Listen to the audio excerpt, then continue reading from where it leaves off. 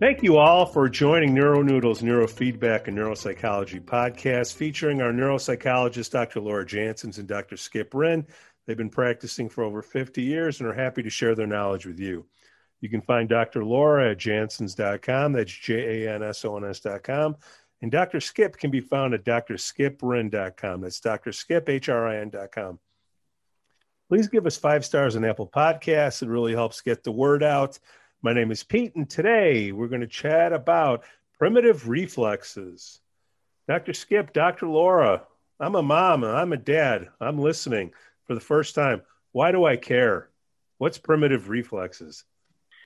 Basically, when you're in utero, so we're talking about, mom's pregnant, what may or may not be realized is that when a baby is in utero, their brain's developing at 1,000,000 miles an hour, and they have a role in their birth.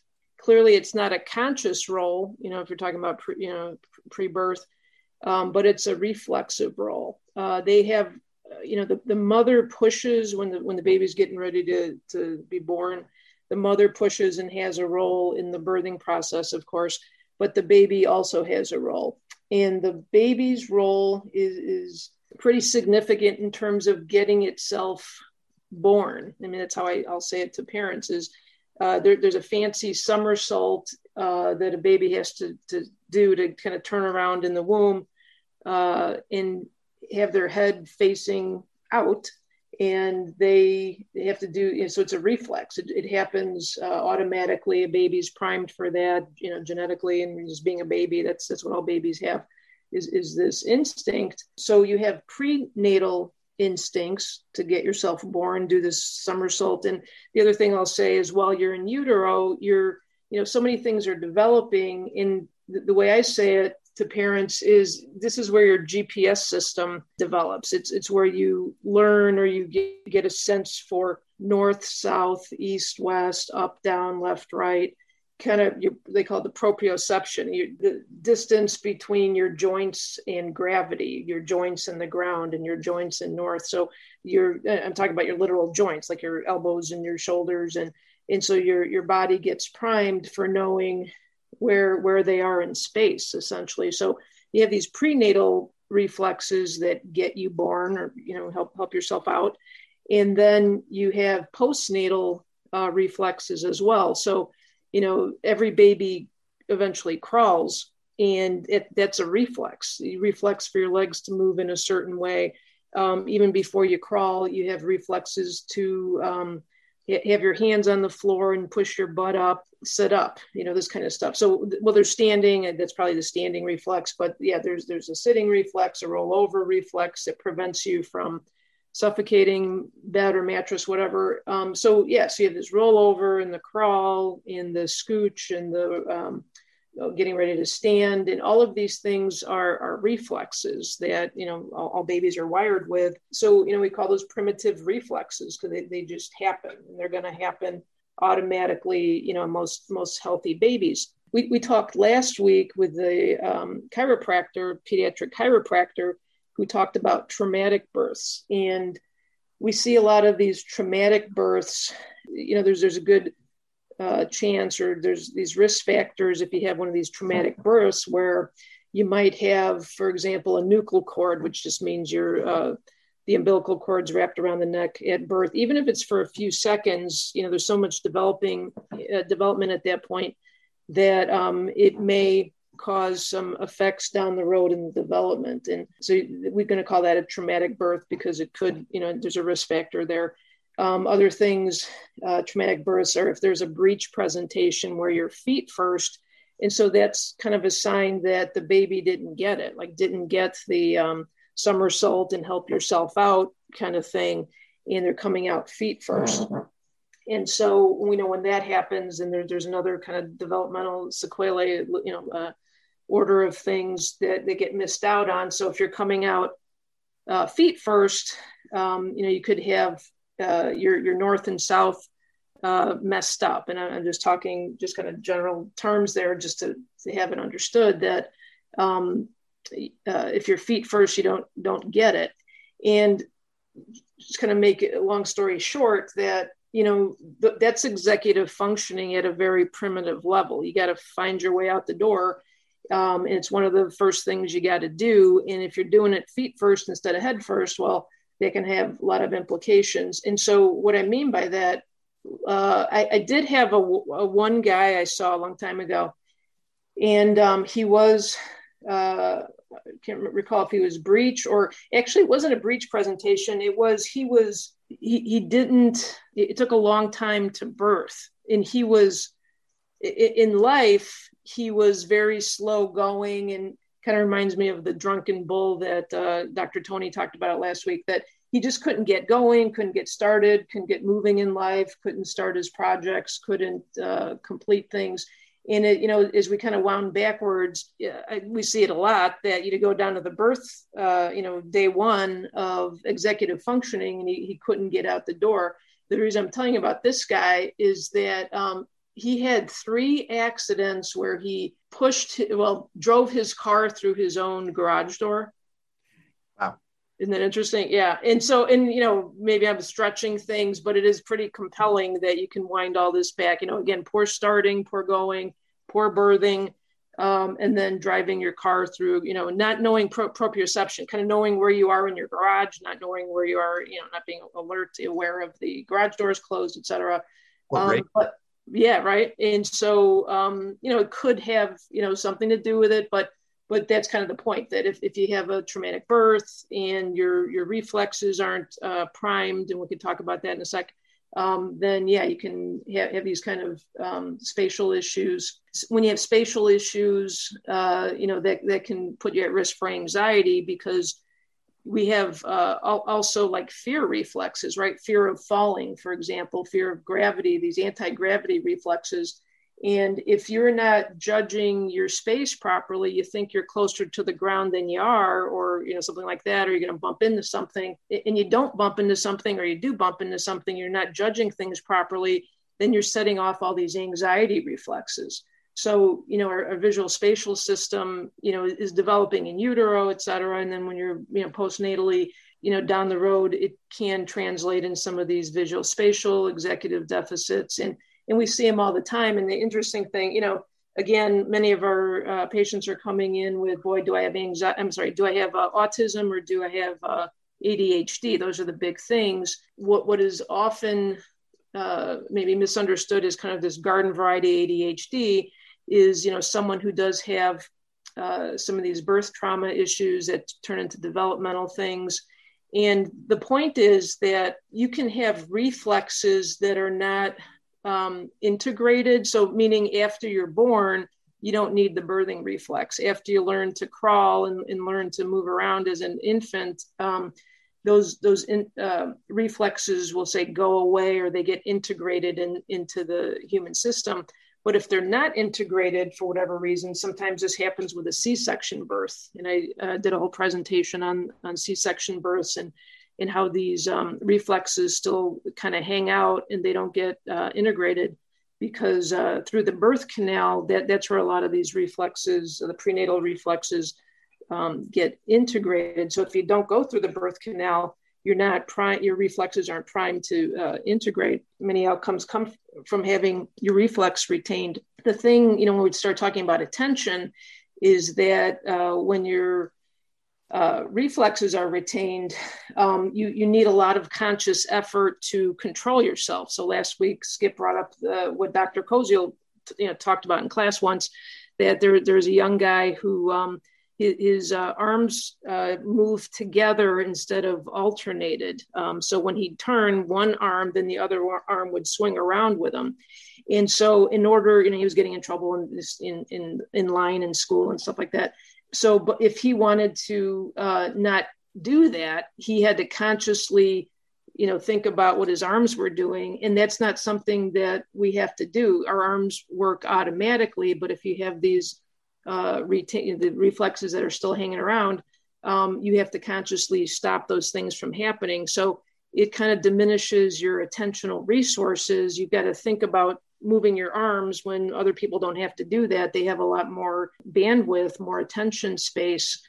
because they don't have to think about moving their arms. Or a good example of this also is in writing, that if your primitive reflexes somehow affect your writing, and there's all sorts of ways that can happen, but if you have crappy handwriting, bad handwriting, and it's because of this reflex issue, birth trauma issue, kids would have to spend a lot of time watching their hand and controlling their hand movements and their writing. And they're so busy controlling their hand and accurate writing or drawing that they miss what's going on around them. So they're going to appear inattentive because they need to divide their resources between controlling their motor movements and being aware of what's happening around them. Yeah, lots of things going on. And I guess that's the nutshell, when I talk to parents, and there's many things that can contribute to primitive reflexes being retained. And if I can think, the nuchal cord, the umbilical cord around the neck, the breech presentation, hemorrhaging. Low amniotic fluid. There you go, jump in there, Skip, yeah. The list goes on and on and on. And the point is that things happen. It's not anybody's fault. It's that things happen and it kind of messes up the process. And you see somebody at age 10 for ADHD, and it's like, well, there's just more to it than, hey, it's these symptoms and the kid has trouble sitting still. We should maybe rename this show Bashing the DSM and Medications, but I'm not trying to, you know what I mean? But it's just the system that we all live in medically. And it's like, all right, well, the kid, has trouble sitting still. So let's, get after that and do something to, slow down that motor functioning, when there's just more to it, right? It's something that probably started prenatally, certainly could have, right? So the parents bring in the kids and they get a brain map done. What's going to show on the QEEG to support? Yeah. So we're talking about a lot of stuff. So there's a sensory motor strip from ear. If you think about a New Year's Eve, one of those caps they're just the metal strip that goes from, or a headband. I'm wearing one headband from ear to ear, and that's the sensory motor strip. So you're going to have possible dysregulation across that place. And the other place we talk about a lot is the cerebellum. You're going to have this possible dysregulation in the cerebellum.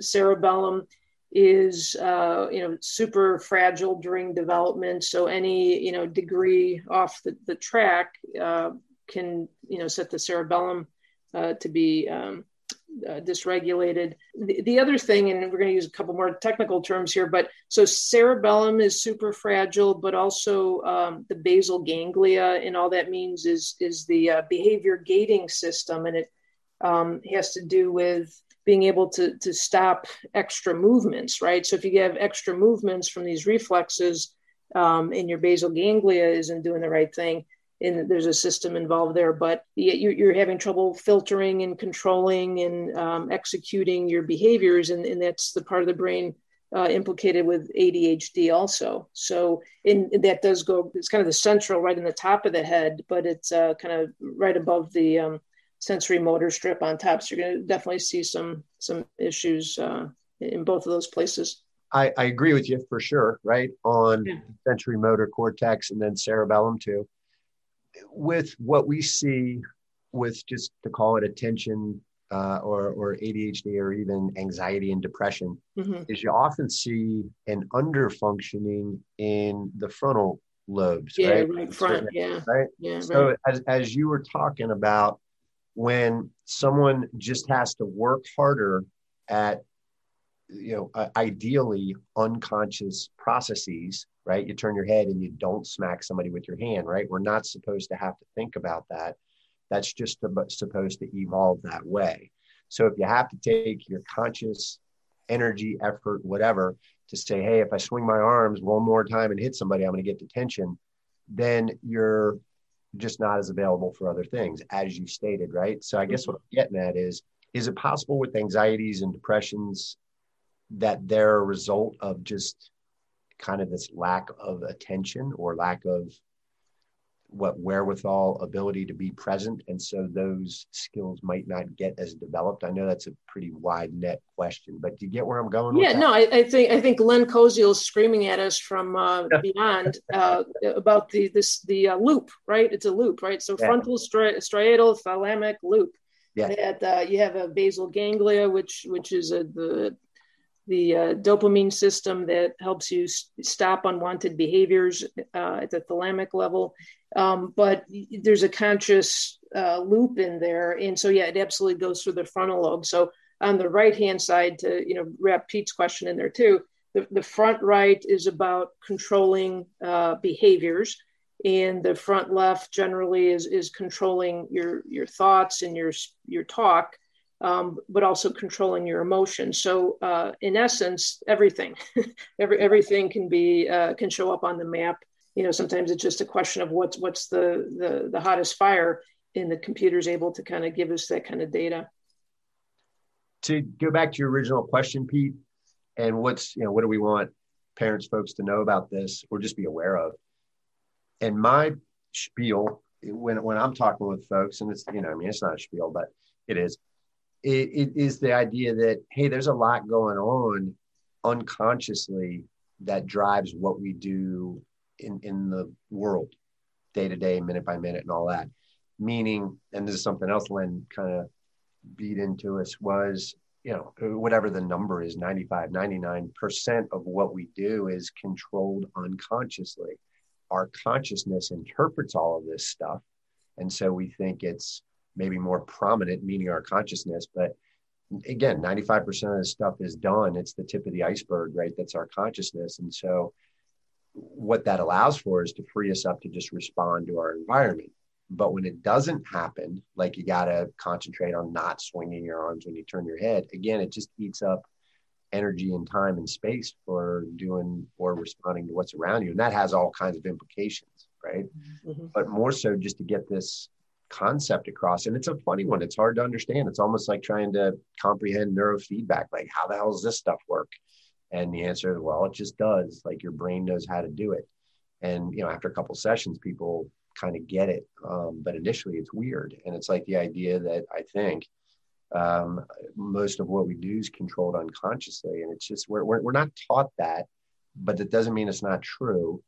And I think what it can allow for, and just maybe understanding that, is, hey, there's more going on to my kids' behaviors than X, Y, Z, or, hey, I got 3 other kids and I'm tired and I got stuff to do and I need to do this, that, and the other thing. And I asked this kid 10 times not to do something, but he keeps doing it. So clearly he's not just listening to me. And again, all I'm trying to allow for when I have this conversation with parents is, 1 out of 5 times, maybe just remember, hey, some of this stuff might be unconsciously driven. Maybe sometimes it's the 10-year-old that doesn't want to do what you want him to do. That's certainly a possibility. And you guys, parents, get to figure that one out. That's the hard part. But that there's probably unconscious dysfunction that's contributing to what you're seeing. And as long as that's allowed to be part of the conclusion about what's going on, it just seems like it allows for more reasonable responses at times, which are just better for everybody. I'm not judging. I'm saying, hey, if you are allowed to consider other things, then someone's not listening to me because they're being willful, that's going to set you up for coming down harder or doing whatever. And again, we're just trying to allow for maybe a broader understanding. You certainly don't have to memorize all these terms we're saying.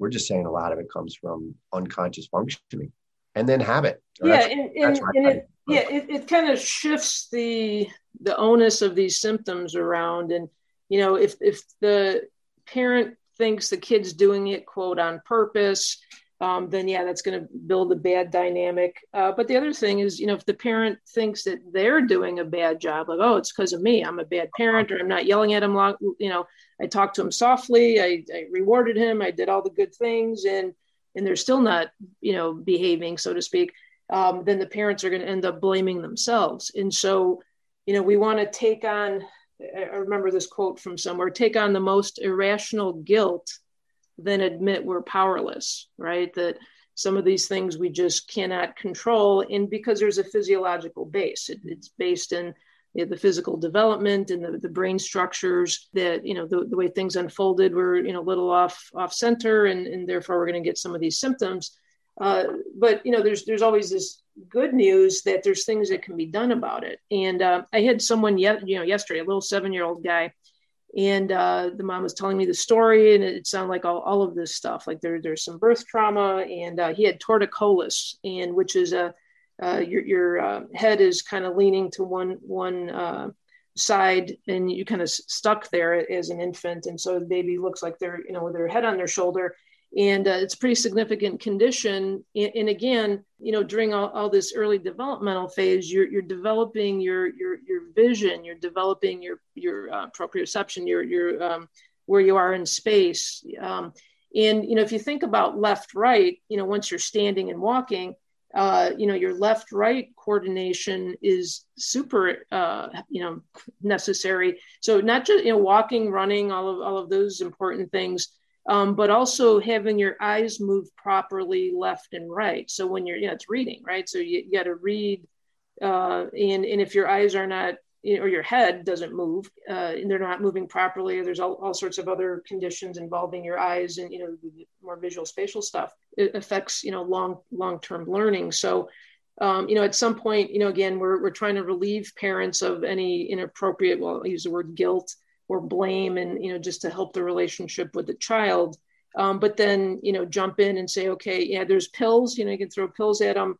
And again, yeah, those are probably a little too strong, but I mean, you can try to give them pills, but when they're not, maybe they will work, but if they don't work, then it's really kind of considering these other things that physiologically you want to make some corrections. So with the little 7-year-old guy yesterday, the first person I referred them to was Dr. Tony Ebel. We got a pediatric chiropractor now to refer to, and it can work on the neck and shoulders and I wonder what that's going to do for him in terms of improving his attention and all the other physical development issues. So there are things as far as that can work. And then, we're going to put neurofeedback in there also. If they have a healthy brain rhythm, then, what's naturally going to unfold developmentally may have a better chance if we have a nice, healthy brain rhythm. So it's kind of going after the right basket rather than, just kind of looking for the quote quick fix or hoping that, medicines are going to do something. A lot of these reflex things, occupational therapists are very aware of, chiropractors are aware of. It's just not a common knowledge in this country. You go to Europe and it's common knowledge. They're on top of all this stuff. They're on top of neurofeedback. They're on top of occupational therapy. They're not so limited in their beliefs or knowledge base, and it just hasn't got here yet. And, philosophically, what is that about? We just haven't developed to that place yet, maybe. Or karma. That's big what pharma. Big pharma. Big pharma. Oh, I thought you said karma. I'm like, well, okay. I thought that was an opening for the big pharma conspiracy. Big pharma. Yeah, conspiracy is right. That's right. So anyway, I can keep going, but you jump in there, Skip. Well, I'm kind of thinking similarly with you, and I am thinking about big pharma and why don't we know these things? And there's reasons, and I'm not trying. I promise I'm not trying to go down a conspiratorial road, but there are reasons why we know things, because things are established and there's a discourse about how things are talked about and thought about, and that's been around before you and I started going to school 100 years ago. These things are in place, and so that's why different regions think differently and do differently, right? That's the philosophy. But anyway, I'm with you in that there are effective dysfunctions, right? And we can call them things like ADHD, and we kind of know what that means because it's a collection of behavioral observations or symptoms, right? Difficulty sitting still, difficulty paying attention to things, and all kind of whatever they are, the 10 or 12 things that we know when we see them. And it's what contributes to it, again, I think, is how we were trained. And so, Western medicine does look at symptoms. It's like, hey, it's this thing, let's deal with this thing. And you and I and a bunch of other people too, just, trained to what is the etiology, what's the beginning, what's leading to this happening, as opposed to, what do we do about this thing? And so, for example, with eye movement and vision in particular, but not necessarily your prescription, more about maybe how ocular muscles work, and are you able to track, words on a page, or do your eyes bounce around and then therefore you're missing words, or, there's a big enough gap to where you're just kind of losing attention. Something like that is effectively going to change your ability to read, right? And then also potentially lead to what we call ADHD, because now a kid knows that it's hard to read. And because he's a human being, we tend to move towards what we do well naturally. And then we kind of avoid stuff that's hard, because that's how it works, right? We get better payoff when we do stuff we're good at. And so, it's hard to read and you're in class and you're looking out the window, because I don't like reading, and I don't know why, but I'm not as good at it as the girl or guy sitting next to me. And so just a kind of a long route to say things like vision therapy can be incredibly effective. So can neurofeedback, because it's training, the brain's training itself to do that better. But you can directly train those muscles, right? The eye muscles, to just focus better. And we've had a few kids running through our office that ended up getting that as a recommendation for what was ADHD and difficulty in school, learning disorders, et cetera. And I'm not saying it was a magic pill, but we also got reports back from parents like, hey, wow, different kid. The teachers are telling us this kid actually likes doing his homework and going to school now. So that's one of the things I wanted to mention. But also, we're talking about this idea of where we're headed with all of this, meaning, where we're at currently. I think our first show that we did together was about COVID stuff and effects or ripples of COVID, which, everybody's talking about it from different points of view, but we're talking about it obviously from the mental health point of view. And I'm pretty directed in what I read about work because of what I do, but almost everything that I'm reading that talks about the effects or the impact is, hey, we're only focusing on the medical or the physical of this because it makes sense. People are sick and they're, having to go to the hospital, et cetera. But what are the long-term mental health impacts or effects of this? And we've had people on our show that have said, hey, need for special ed, need for mental health interventions is already here, but it's going to increase to where we're probably not ready for it, not to be an alarmist, more so just to say programs in schools are probably going to be integrated, speaking of integrated and retained, right? But they're going to be implemented and integrated because they're going to be so necessary. And so what are we talking about, right? We're referring to all these reflexes and all these effects that they have if they don't do what they're supposed to. What do we do? And there are things you can do. There's folks that know about it. Dr. Tony knows about it. OTPT folks know about it. There's folks that specifically work with the integration of reflexes, right? They're looking at developmental delays as integration or retention of reflexes, right? Either it happened or it didn't, all the way into adulthood, like you were saying, right? And they do physical exercises that help with the integration. That's more of not Dr. Tony, but other folks that are, kind of teaching folks exercises. I'm not trying to minimize one or the other. It's just a different way of approaching it.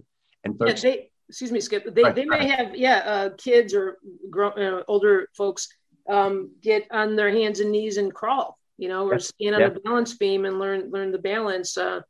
I know some of the older patients who've been to occupational therapy, had people stand on a chair because that's the kind of stuff, you want to get up in the ceiling and change a light bulb or something. And your reflexes are acting up, then help you learn to balance and do certain things like that. There's something called the starfish. And so you sit in a chair just like you would, and you collapse down onto your knees and kind of hug yourself, right? And then, like pull your legs together and and then you rise up from your waist and open your arms and your legs, right? So you're looking like a starfish. And that's one of the exercises. And it looks and sounds and feels ridiculous, but it gets after these primitive reflexes that have likely been retained. And it's just a way of training the brain and the central nervous system to kind of get this thing like it's supposed to, right? And again, this is out of our area of expertise for sure, but we're aware of it. Yeah. I don't know how you guys do your recommendations. Sorry to kind of go a little bit off track here. Do you remember Len talking about the W sitting? Yes. The W style, right? Okay. Yeah. So, and the bottom line to that, it has, much to do with these reflexes that we're talking. If you have a young child and they sit with their, feet out to the sides, knees forward, basically sitting on their heels, but the heels are stretched out where there's a W. And that could have a lot to do with this reflex issue and other things, kind of joint irregularities, et cetera. But what just popped into my head, I was sitting at a stoplight the other day, and you know those hoverboards with the two wheels, electronic hoverboards? Yeah. So I saw a little kid and his mom, they're crossing the street, and the little guy was on the hoverboard sitting W style crossing the street. That kid's, we'll see him down the road. Right. So the W, isn't that having something to do with left, right, what's the word? Proprioception, that word. Yeah. Proprioception. Yeah. Thank you. And so, I got to wonder how his GPS system is developing, sitting W style on a hoverboard, crossing a busy street. And this looks, so you're on it, but it also can show up looking like posture issues and, kids that sit kind of hunched over at their desk with their legs wrapped around the leg of the chair and everything. Yeah. That's representative of what we're bringing up here, right? That's, not that everybody sits that way, like, oh, you got a problem, you got to go to OT, but if there's other issues, right? And so I went to the doc with my mom yesterday, and she went to see a neurologist. And one of the things, other than looking at MRIs and all that stuff, is he said, all right, get up and walk up and down the hallway, right? And what's he doing, right? So he looked at the MRI. So he's looking at, the best technology that we have here to see a picture of her brain. But then why is he asking her to walk up and down the hallway, right? He's trying to see how she moves in space, because that has implications for how all this stuff's working. Even at whatever she is, 150. Right? However old, right? It still matters is the point. And, she's in a walker, but he can still do what he needs to do. Well, and that's a great point, because you have reflexes that help you get born. That's always how I say it. They creep back out when you're older. And so that's, when you're older, that's when you're, if you had posture issues as an infant or young, toddler, whatever, then those posture issues show back up when you're older. And so you can have all sorts of these, reflexes kind of come back out. And so, they kind of stay with you throughout development. And so, it's kind of compelling that you said that. And I know, like my mother-in-law, for example, she walks with a pretty significant hunch in her back. And I get it. And I don't want to ask her, but, but I wonder about, younger development and how that translates into, her posture right now. On that same note, it doesn't have to just be when you're young and when you're old. Right. It can be you have an accident, right? We see people all the time that have had accidents, TBI, et cetera. Folks that work from this orientation will say that's an opportunity for these reflexes to reemerge. Mm-hmm. And again, it's because of brain injury, and they just need to relearn to integrate them, right? And then that's what that treatment is about.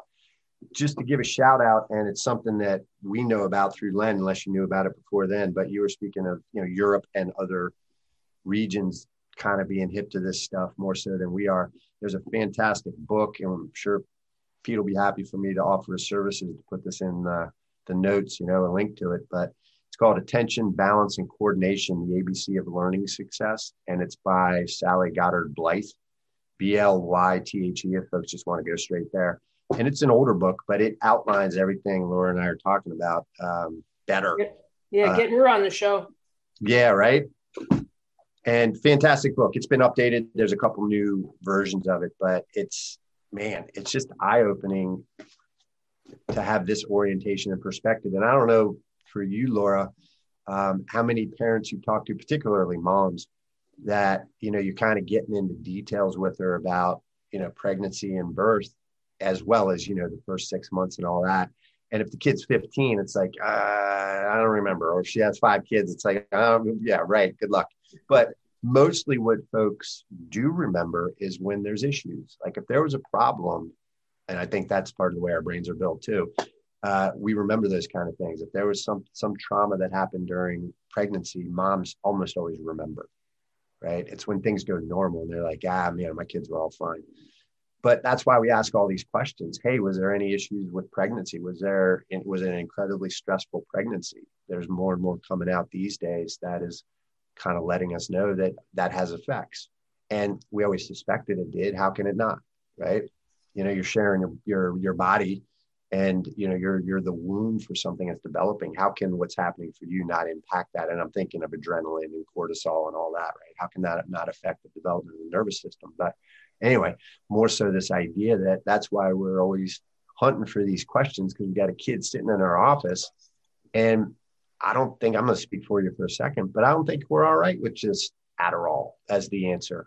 And again, it's probably chicken or the egg, but that's how we were trained. But we might be open to that kind of training for whatever reasons. But there's other things leading to this that just allow for other interventions, right? Doesn't mean Adderall wouldn't help. It means that, hey, there might be other ways to get after this that could be longer term, longer lasting. You stop taking Adderall, it stops working, right? You do some of this integration therapy, it doesn't stop working. It's supposed to perpetuate, right? And we're behavioral mod folks, right? We didn't get trained in medicine. We got trained in behavioral modification, and it takes a little time, but it lasts, right? That's kind of the basis for our schooling. Yeah. So it's interesting. These things got put in the bucket of psychology rather than medicine.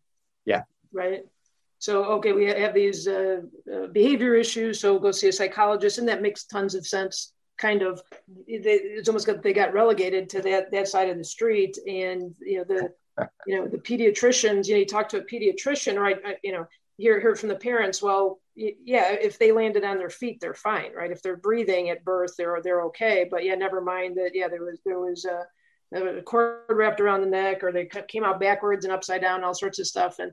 Well, yeah, they're breathing, their eyes are open, they'll be fine, so they kind of are missing out on, educating, some of these things. And I'm sure there's plenty, not being fair, but I'm sure there's plenty of pediatricians who, can be hip on this, but more times than not, people will say, well, yeah, they were a little later walking, but the pediatrician said they'll be fine. Well, it's more complicated than that. You need a deeper assessment to determine whether is the walking normal, and in that, short phase of crawling, you don't spend tons of time in the phase of crawling, that's where you further develop your GPS system and your reflexes, integrate the reflexes during crawling. And if you go straight from crawling to walking without spending too much time in that phase, I'm sure you hear the same thing too, Skip. You ask the parents about how is the crawling, how is their crawling, and they'll say, oh, they got up and ran. They were great. They were early. Out of it. Yeah, yeah. They say they were early, and they're thinking of that as a positive thing, whereas we kind of are a little concerned because you want to spend tons of time in crawling and get all the effects of that important developmental, have an impact on the executive functioning and all the other things that were in the attention and all the other other things. I just had a flashback to last week when we were joking around with Tony about being at parties and everybody thinking, oh, you're, analyzing me and all that stuff. And given all these questions we ask, and probably the way we look when people say, oh, my kid, went straight from laying there to running. And we're like, whoa, that's not so good. It's like, no wonder nobody wants to talk to us at parties, right?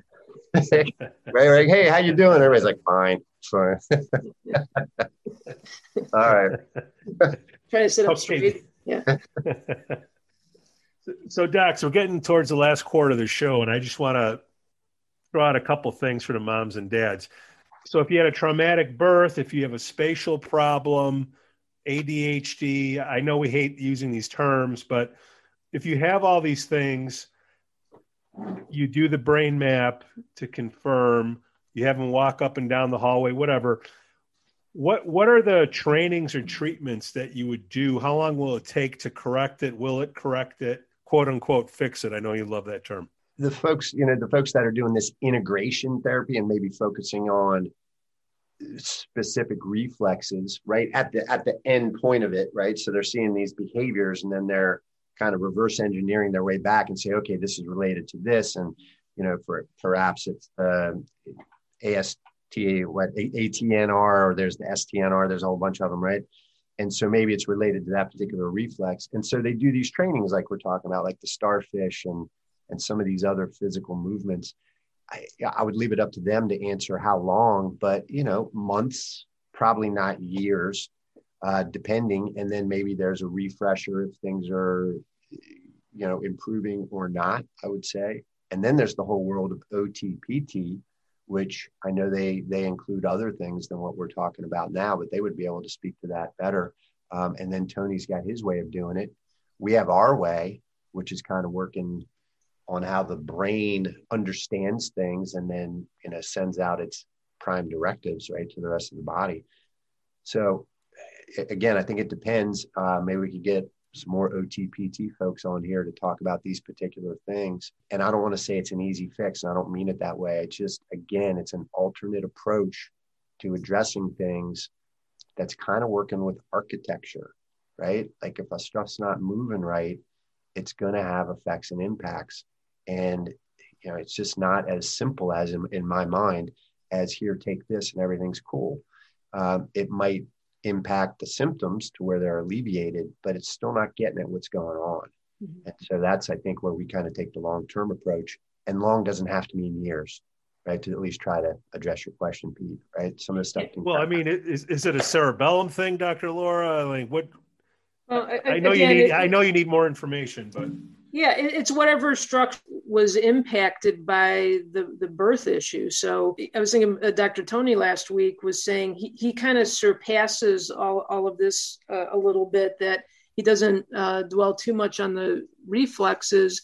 He kind of leaps over this issue and gets, if I understood what he was saying, he more talks about the nervous system, and he talks about how do you impact the nervous system with his adjustments and getting at the spinal cord and things like that, because you make adjustments that, well, the young guy I had yesterday with the torticollis, the neck issue, that absolutely, when you get after, you do some adjustments in the neck, that's going to impact everything we're talking about, but the net out is that they're going to have less trouble with their nervous system, less trouble with emotional acting out and decision making and all the other executive things that come out of that.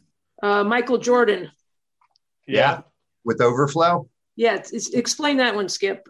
All right. So there's a couple things that can represent what we're talking about. And we were taught the terms, and correct me if I misremembered, but there's overflow, and then there's motor dysregulation, right? There's the difficulty with, I'll talk about overflow. So overflow simply is automatic physical or motoric actions that occur along with another motor action that aren't necessary for the completion of that action. So what are we talking about? We're talking about sticking your tongue out while you color. We're talking about Michael Jordan sticking his tongue out on just about every shot he ever took. He doesn't need that to do what he needs to do with that basketball, just like you don't need to do it to color.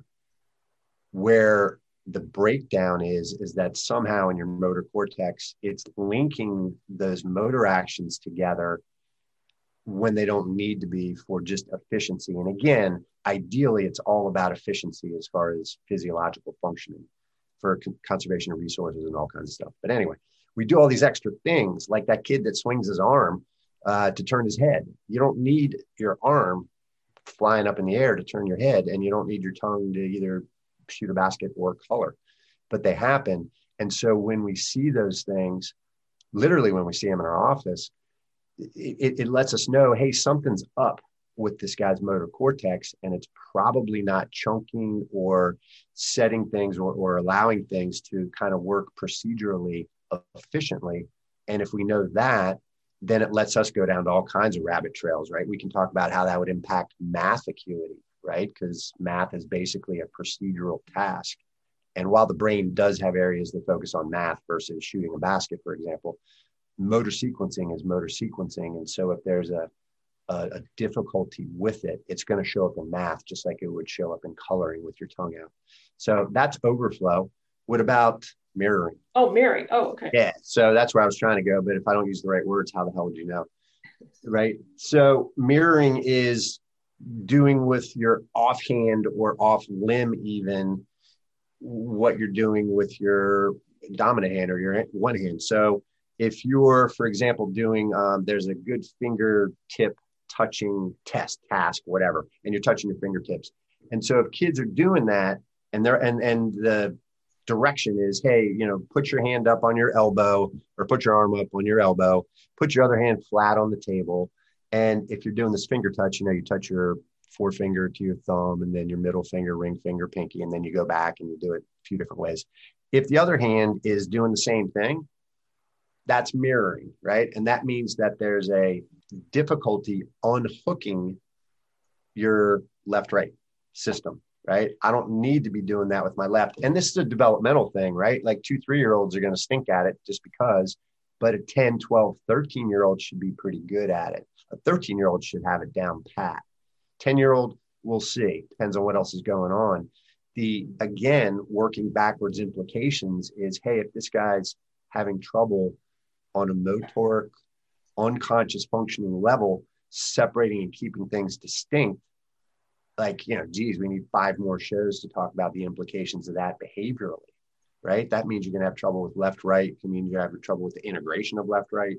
And it's going to apply to all kinds of things. Reading comes to mind because you got to keep things separate, right? You got to look over here. And then what are you doing over here? Is that distracting to you? So again, there's just lots of ways that this can play out that are so far beyond what we see, right? We look and we see some kid that's foot's moving and we're like, he's got ADHD. And then here's how we fix that. So you're decoupling, go back to Michael Jordan. And I'm going to bring my puppy in here again, because he's teaching me all sorts of stuff about evolution here. He's mouthing and sometimes nipping, but mouthing. So he goes from nipping to mouthing to licking. And in the YouTube videos, as I'm learning all about dog psychology, that's how they touch, right? That's how they reach out. That's how they sense things that are going on, is through their mouth.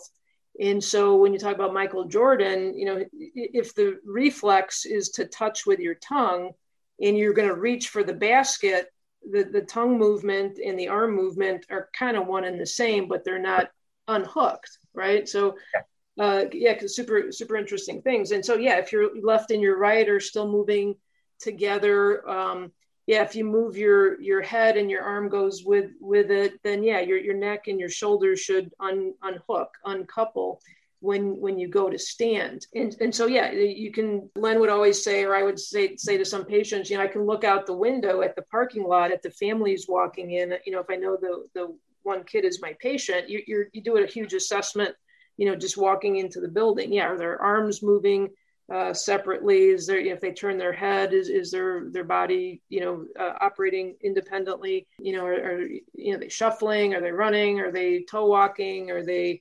having any kind of difficulty motorically? And if they do, you have a good chance that once they come into the office to actually do the testing, that you're going to see these kind of issues with the executive functioning. And how many times out of 10, you see this kind of presentation in the parking lot coming into your office, and then, mom says, what's the referral question? Does my son have ADHD? Well, it's complicated, Right.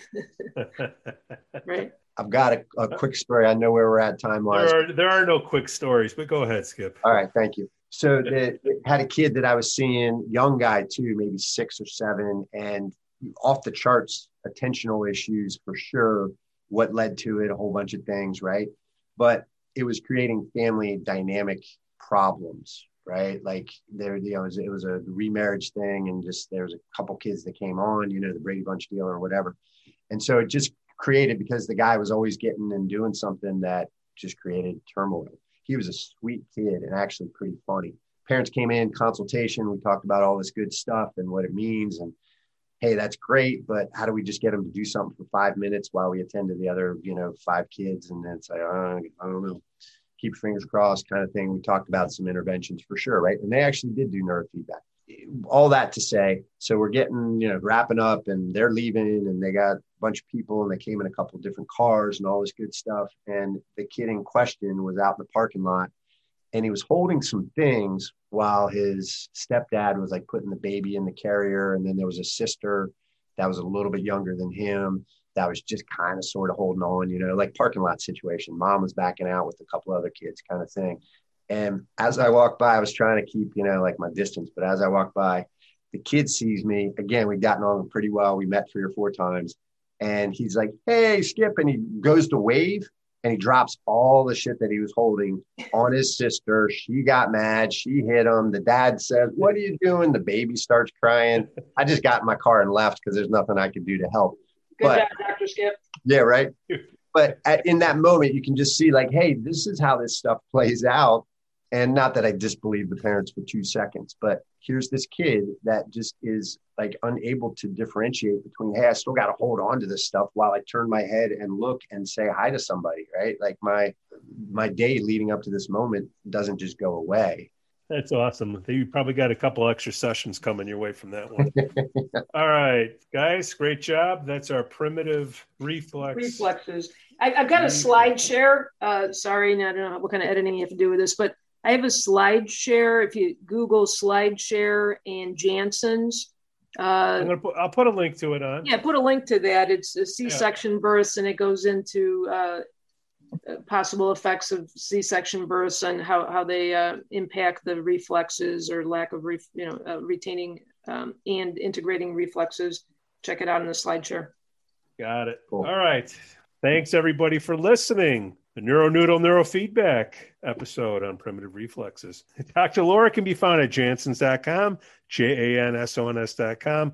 Dr. Skip can be found at drskiprin.com. It's drskipHRIN.com. If you have an idea for a topic, show, or guest, please email me, Pete, at neuronoodle.com. And please give us 5 stars on Apple Podcasts, smash that like button on Facebook, Instagram, and follow us on Twitter. Cue the non-copyrighted music.